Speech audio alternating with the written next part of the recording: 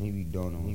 This time, next time to build. This time to build. This time to build. This time to build. This time to build. This time to build. This time to build. This time power.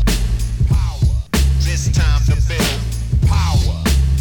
This time to build power. This time to build power.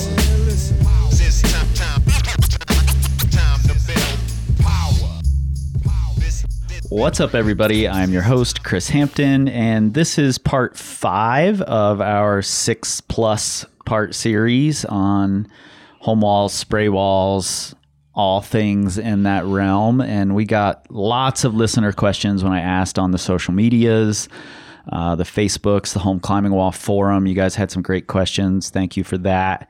On our own Facebook community and on the Instagrams. The Instagrams really came through. People love to fill out that box when you want them to ask a question. They love it. And we got some great ones from there. And we're going to jump into this thing. I'm with my friend Zach Alexander from 42 North Bouldering for all the parts. He didn't know what he was signing up for here. Hey, y'all. Let's jump into this. We got a lot to do. How often do you repeat old projects once sent? Asked by Joel G. Pelletier. Pelletier? I don't know how to say that. You know how to say it, and that's all that's important. So, Joel, how often do you repeat old projects once sent? Not often enough, actually. I wish I did it more, and it's something I'm dedicating entire sessions to now. But on your home wall, on a spray wall where that set is there for a long time, potentially forever, it's a really valuable tool to have. And while you and I, Zach, were making this Boulder Builder course that we just made, that was one of the big joys that I got, was going back and repeating old things that I hadn't gone back to because we were trying to make these sort of case studies of old projects and of classic boulders in the machine shop. Yeah, that was one of my favorite parts also. Did you repeat anything that you were surprised by? Every single one of them I was surprised by. I do not spend very much time repeating old projects. Personally, not that it wouldn't be beneficial, but I'd be lying if I said I did. So every single one of them, I did repeat, actually, that we climbed on, I believe. I can't think of one that I wasn't able to do. And I was surprised to do all of them because they were all hard at the point in time that I had done them. And I hadn't revisited them. And some of them had been a long time. Yeah. Let's talk a little bit about why you might want to repeat old projects. You know, if you're climbing outside and you've got unlimited things around you to try, it's pretty rare that people go back and repeat things, unless it's a variation of something that you want to do or something like that. But in your spray wall or home wall, I think it's a really valuable tool. Yeah, I think so. I mean, I'm going to preface this by saying, ironically, I repeat old projects outside a lot more than I do inside. Really? Why? Because I like them. Because they're cool. And because, to me, when I'm climbing outside, I'm still training. Is it the same with sport climbs as it is boulders? Yeah, I've repeated a lot of sport climbs that were projects for me at one point in time. Yeah. And that is maybe slightly for a different reason, but largely the same. When I'm outside, when I'm projecting or not, I'm sort of perpetually on the hunt for challenging myself and continuous improvement, right? That's kind of one of the things that climbing brings to me that I love about it. It's sort of how I interact with the sport. And when I go outside, I view it as training a lot of times also. And you have an image in your hard truth book about mastery, where, it says, you probably know it better than me, but it's something about like sending it once is success, and then sending it like 9 times. Yeah, lots of little send it once squares. Yeah, illustrated by my is friend the Brendan mastery, Leonard. right? Yep. And I resonate with that image a lot, and so I do it outside a lot. And it's the same principle on your spray wall, where if you have an old project and you repeat it, what you're essentially doing is taking it from a limit project or a high level project, a very high level of relative difficulty to yourself. You're just bumping it down the chain. You're making it slightly easier for yourself, and you're using that as a litmus to gauge your improvement. Yep. Yeah, and this is one of the things that I think commercial gyms are failing climbers by doing, is this constant turnover. I know people want that. They want new, fresh things. But what we never get to do is compare ourselves, our current selves, against our former selves on the same rock climb. Yeah. And your spray wall or home wall allows you to do that. And in a commercial gym, it becomes, how much effort did I put in to send this boulder? You compare that versus how much effort you put in to send a different boulder. But they're different boulders. They're going to require different levels of effort. So you really don't know whether you've improved or not. And let's be perfectly clear here. The grading system in every gym in America is fucked. It's not. Shots fired. It is not consistent, period. The grading system, period. It's not the gym's fault. It's not the setter's fault. Our grading system just leaves a lot to be desired. You know, just because you can do a V7 and last month you could do only V6 doesn't mean you got better. That V7 might be easier for you than those V6s. You know, it might be in a style that's easier. The setter might have been having a rough day. You know, who knows? But for whatever reason, it doesn't mean it's harder. And that's a tough thing for people to grapple with when they don't have any one-to-one direct comparison.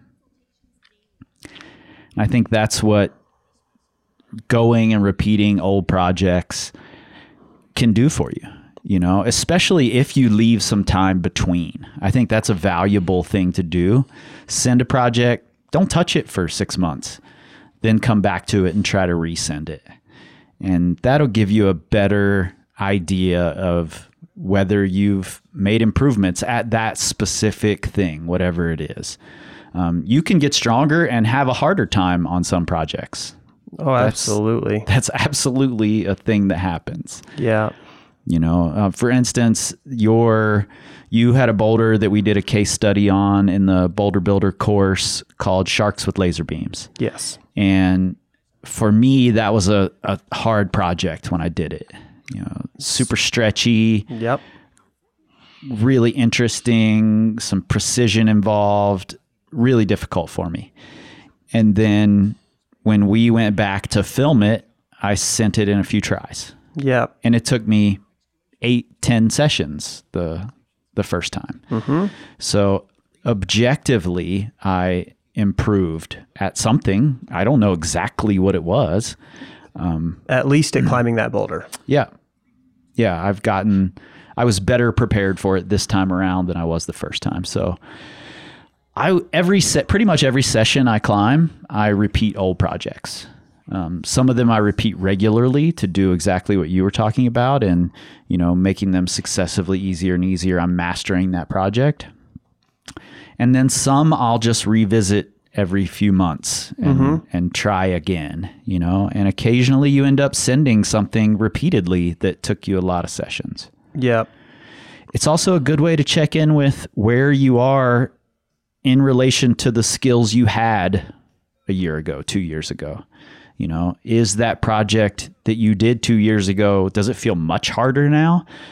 Maybe it's time to re-up on those skills a little bit. So I think it's a valuable thing to do. Do it often.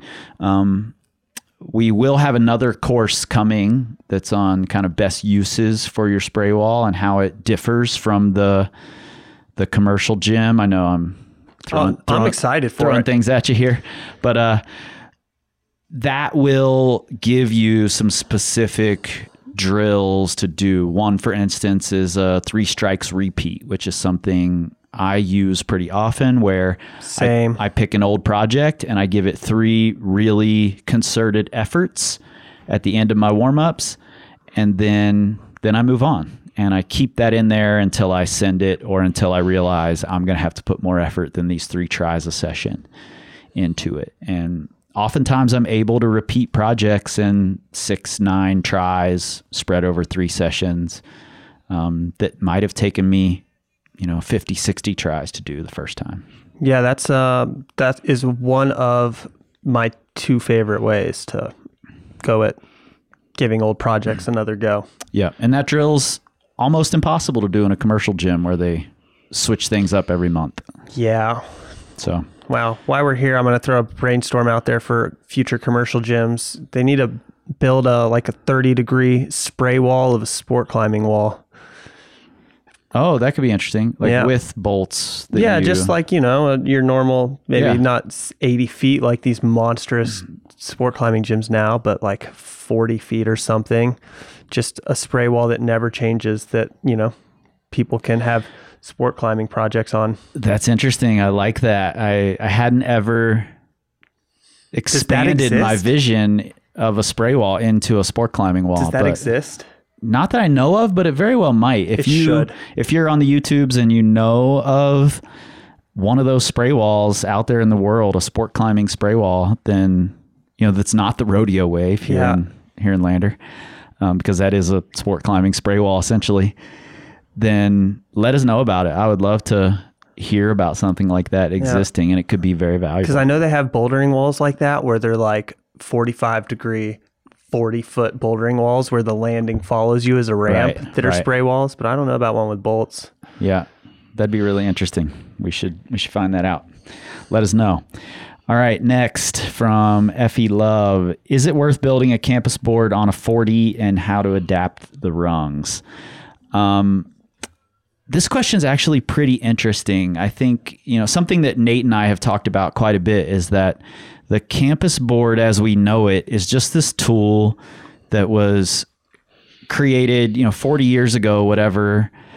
And then we just accepted it for what it is. And now we model them all after it. And there's no reason why we do that, other than to compare ourselves against other people using the same tool somewhere else. Yep.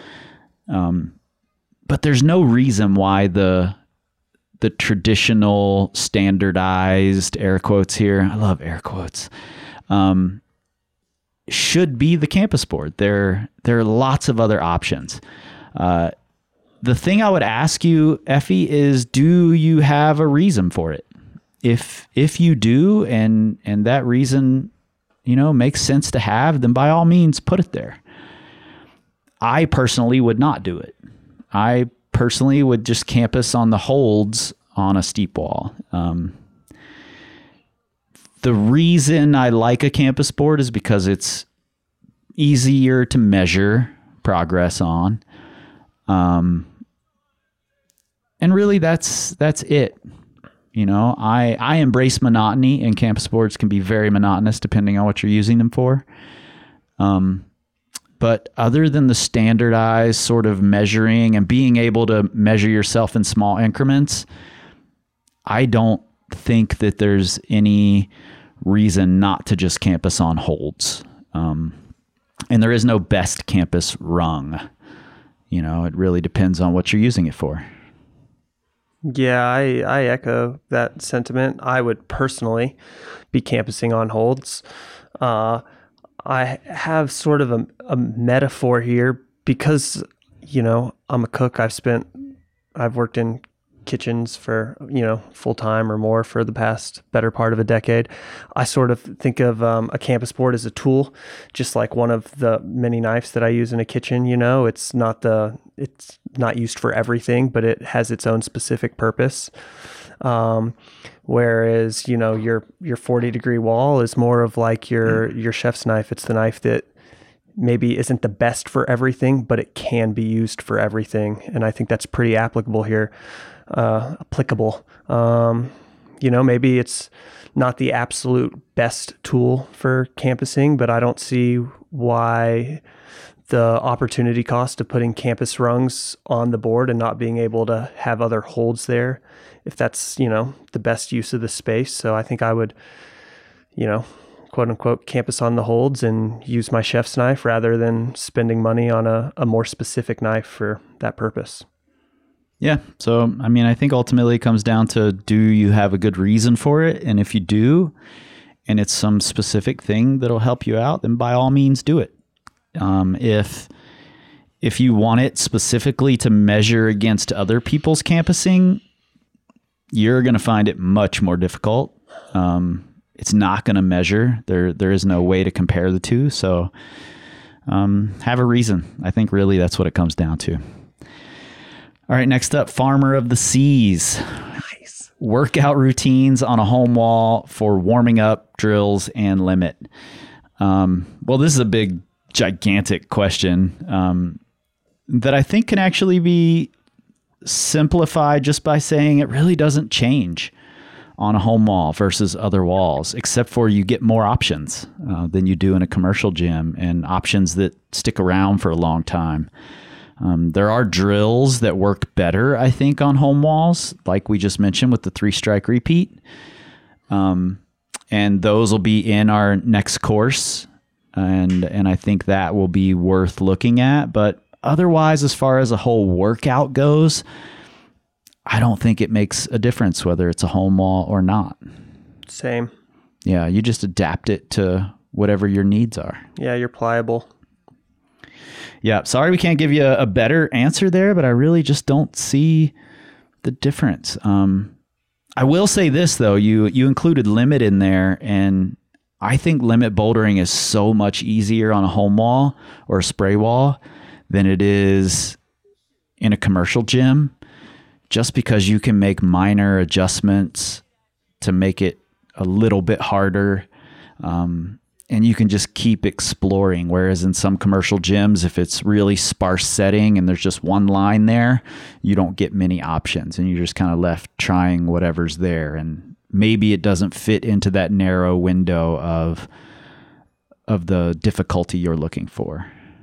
Yeah, I sort of feel similar. I just think that you have on a board or a spray wall or a home wall, whatever it looks like, you have more options for finding something that is a limit move or boulder for you in a variety of styles and movement patterns and all of that, all of those categories than at a commercial gym.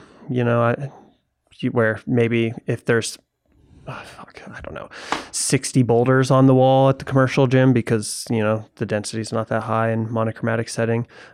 Maybe there's 2 things that are limit boulders for you. Right. Whereas on a home wall, I couldn't even begin to count how many limit boulders there are for me down in the machine shop. So yeah. I think that's the limiter more than anything else. Yeah. And despite how it seems, we're absolutely not throwing shade at commercial gyms. I feel like I might have thrown a tarp over them. There's so much shade at this point. No, but no shade at all. They're, they do what they're there for, and they're fantastic tools.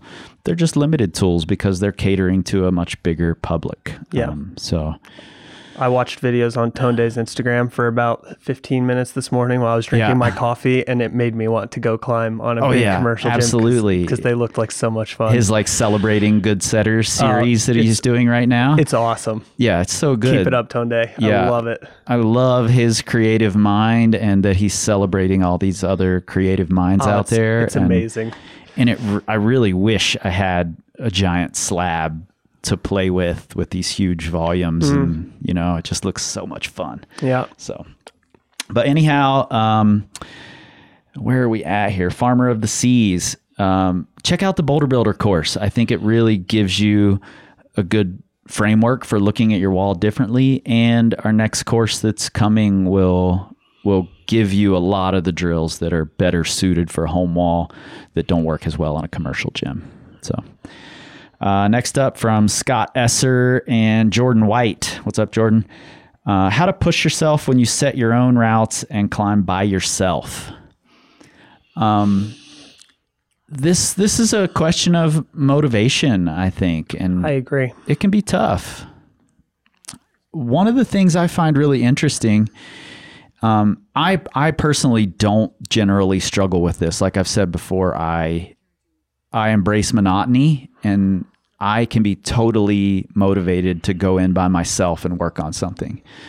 But what I have seen happening in these conversations I've been having about Spraywall apps is that people really like the community aspect of these apps. They like being able to share their boulders or have friends set boulders for them.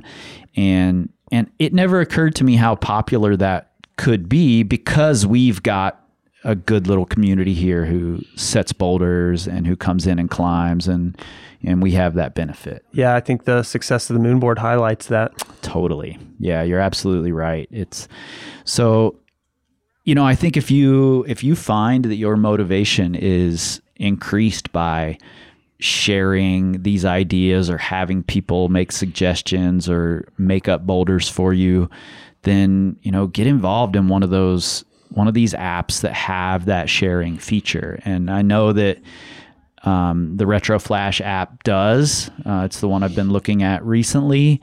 And a lot of the others out there do make it possible for your friends to log in on your wall, make up boulders.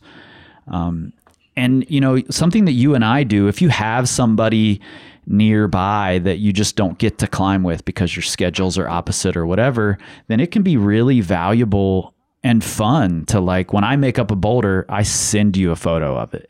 Yeah, or a video or something. Or a video. It's great. And that goes both ways. I love to see what you're coming up with. I want you to see what I'm coming up with, and I want you to try it and let me know how it goes. And just keeping that line of communication open, I think, is a really great way to stay motivated. Yeah, the community element is definitely one way of staying motivated. I recently reread the Talent Code, the book by Daniel Coyle, and wrote a blog that'll be published here shortly about it. And in that book, one of the things that he really explores is the inspiration that is the spark of motivation, and then how that is maintained. And he explores that in these talent hotbeds, is what he calls them. But it's pretty interesting, and I think it's pretty applicable here, because you have, with the internet these days, the world at your fingertips for finding ways to motivate yourself. A little part of it is the self-awareness of knowing what it is that gets you excited, what gets you motivated. Yep.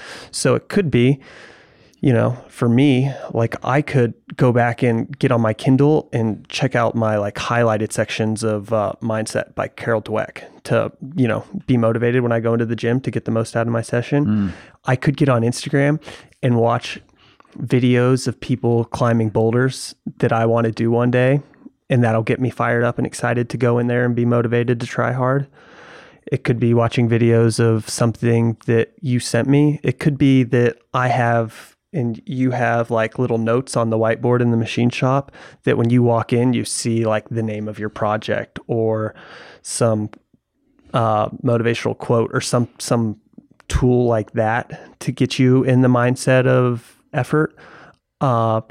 But a lot of motivation is, for some people, maybe it's the community of the Moonboard, or these apps that make it nice, your local community for climbing on the Spraywall. But a lot of it is also, these external sources of motivation, and, how you harness them for yourself, really. Yeah, absolutely. I think what you said, and know what your motivation is, if you can pinpoint that and then just feed into it, that's what you should be doing. Yep. Yeah, absolutely. Next up, this is one of those instances where I don't know, when you're reading an Instagram name, where to make the breaks. So it's either Sierra Y Olas or Sierra Yolas. I'm not sure. But regardless, mimicking your outdoor project on your home wall or spray wall. This is something we talk about in our Boulder Builder course a bit. Yeah, a fair bit. So we're not going to go too deep into it here, but I will say there's a wide variety of ways to mimic your outdoor project that can be really valuable. Yep. For me, I find it less valuable to mimic the really specific movements, try to match the holds exactly. Those are the things I find less valuable. And I find the larger, a little more nebulous ideas of the project to be more valuable. Things like, where does it require me to exert the most effort? And, you know, what does my breathing end up like? What energy system is it targeting? And do I lose focus at a certain part of the boulder when I need to be able to keep it? Things like that. And if I can target those things in the gym by making up boulders that hit those, then I find the best carryover. Yeah, I think when you're thinking about imitating projects or simulators, as they're often referred to, there's a spectrum of specificity here that, you know, your imitation or your simulator can fall on. And the circumstances sort of dictate where along that spectrum of specificity you want these boulders that you're building to fall on. And for the most part, I think that we both agree that less specific has a higher carryover to your general rock climbing, Right. but still will help you on your project. But there are times, though less common, Absolutely. when more specific simulators make sense. Yeah. And, you know, you say it's less common, but I actually think that more people trend automatically toward, oh, I need to have the exact holds. Oh, absolutely. I need to figure out, I need to measure the distance. I need to do all these really specific things. And I do think, you know, I think you're right that has less carryover to your general improvement at rock climbing. Yeah. And, you know, if this is like your lifetime project and you really need to do the thing to make yourself happy, or it's a thing that you have to travel a long way for, and you have a very small window of attempts for whatever reason, then by all means, you know, get as specific as you can. I think there's definitely value there. But if it's, you know, if you're still on this steadily upward improvement and there's this project you want to send, then maybe figure out the more global ideas that connect with that project that can also be applied to many others, rather than going out and molding the holds and measuring the distances. Yeah. I mean, we definitely explore this concept a fair bit in the course, and I agree with you, thinking about the bigger picture and like the themes within that bigger picture and attacking those themes rather than the exact thing tends to be more helpful. Yep, absolutely. All right. Next up, Matt Kelly, how to force specific movements, especially forcing feet. Any tips besides smaller feet and making every problem traverse or backstep flag? I mean, the first one, obvious one that comes to mind is you can set any rule you want. You know, most boulders allow tracking, which means your feet might end up being better, but they don't have to. You can always make the rule on your home wall or spray wall or whatever that you're not going to use those big handholds. You're only going to use these little feet, or you're only going to use feet way out to the side that put you in a position that's difficult for you. Rules are a very easy way to force moves. Yeah. I mean, one specific way that I think about it sometimes, we've not even that long ago, we set a boulder where it had this dynamic foot stab that was sort of essential to it, and it was not a traversing boulder, and it was not a small foot, but it Huge was foot, actually. Yeah, but it was a forced foot move, and it was a very hard part of the sequence. And we sort of had the notion of, you know, we wanted to make a move like that, and then once we did the foot move, we created a hand sequence where we couldn't cheat it, where that foot made the hand sequence work, and without that foot, the hand sequence didn't really work. So I suppose there's two notions or methods that I can think of right away, or starting with the move and then building off of it so that it can't be broken. And maybe that takes a little bit of tinkering, but that's okay. And the other is, reverse engineering the sequence, going backwards. Yep. And if it can, if you set something and then it can be broken, I'm using air quotes again here, then you've learned something, and I think that's really valuable. It's important to think you've come to a conclusion that someone else can walk in and immediately see a different solution for. Yeah, absolutely.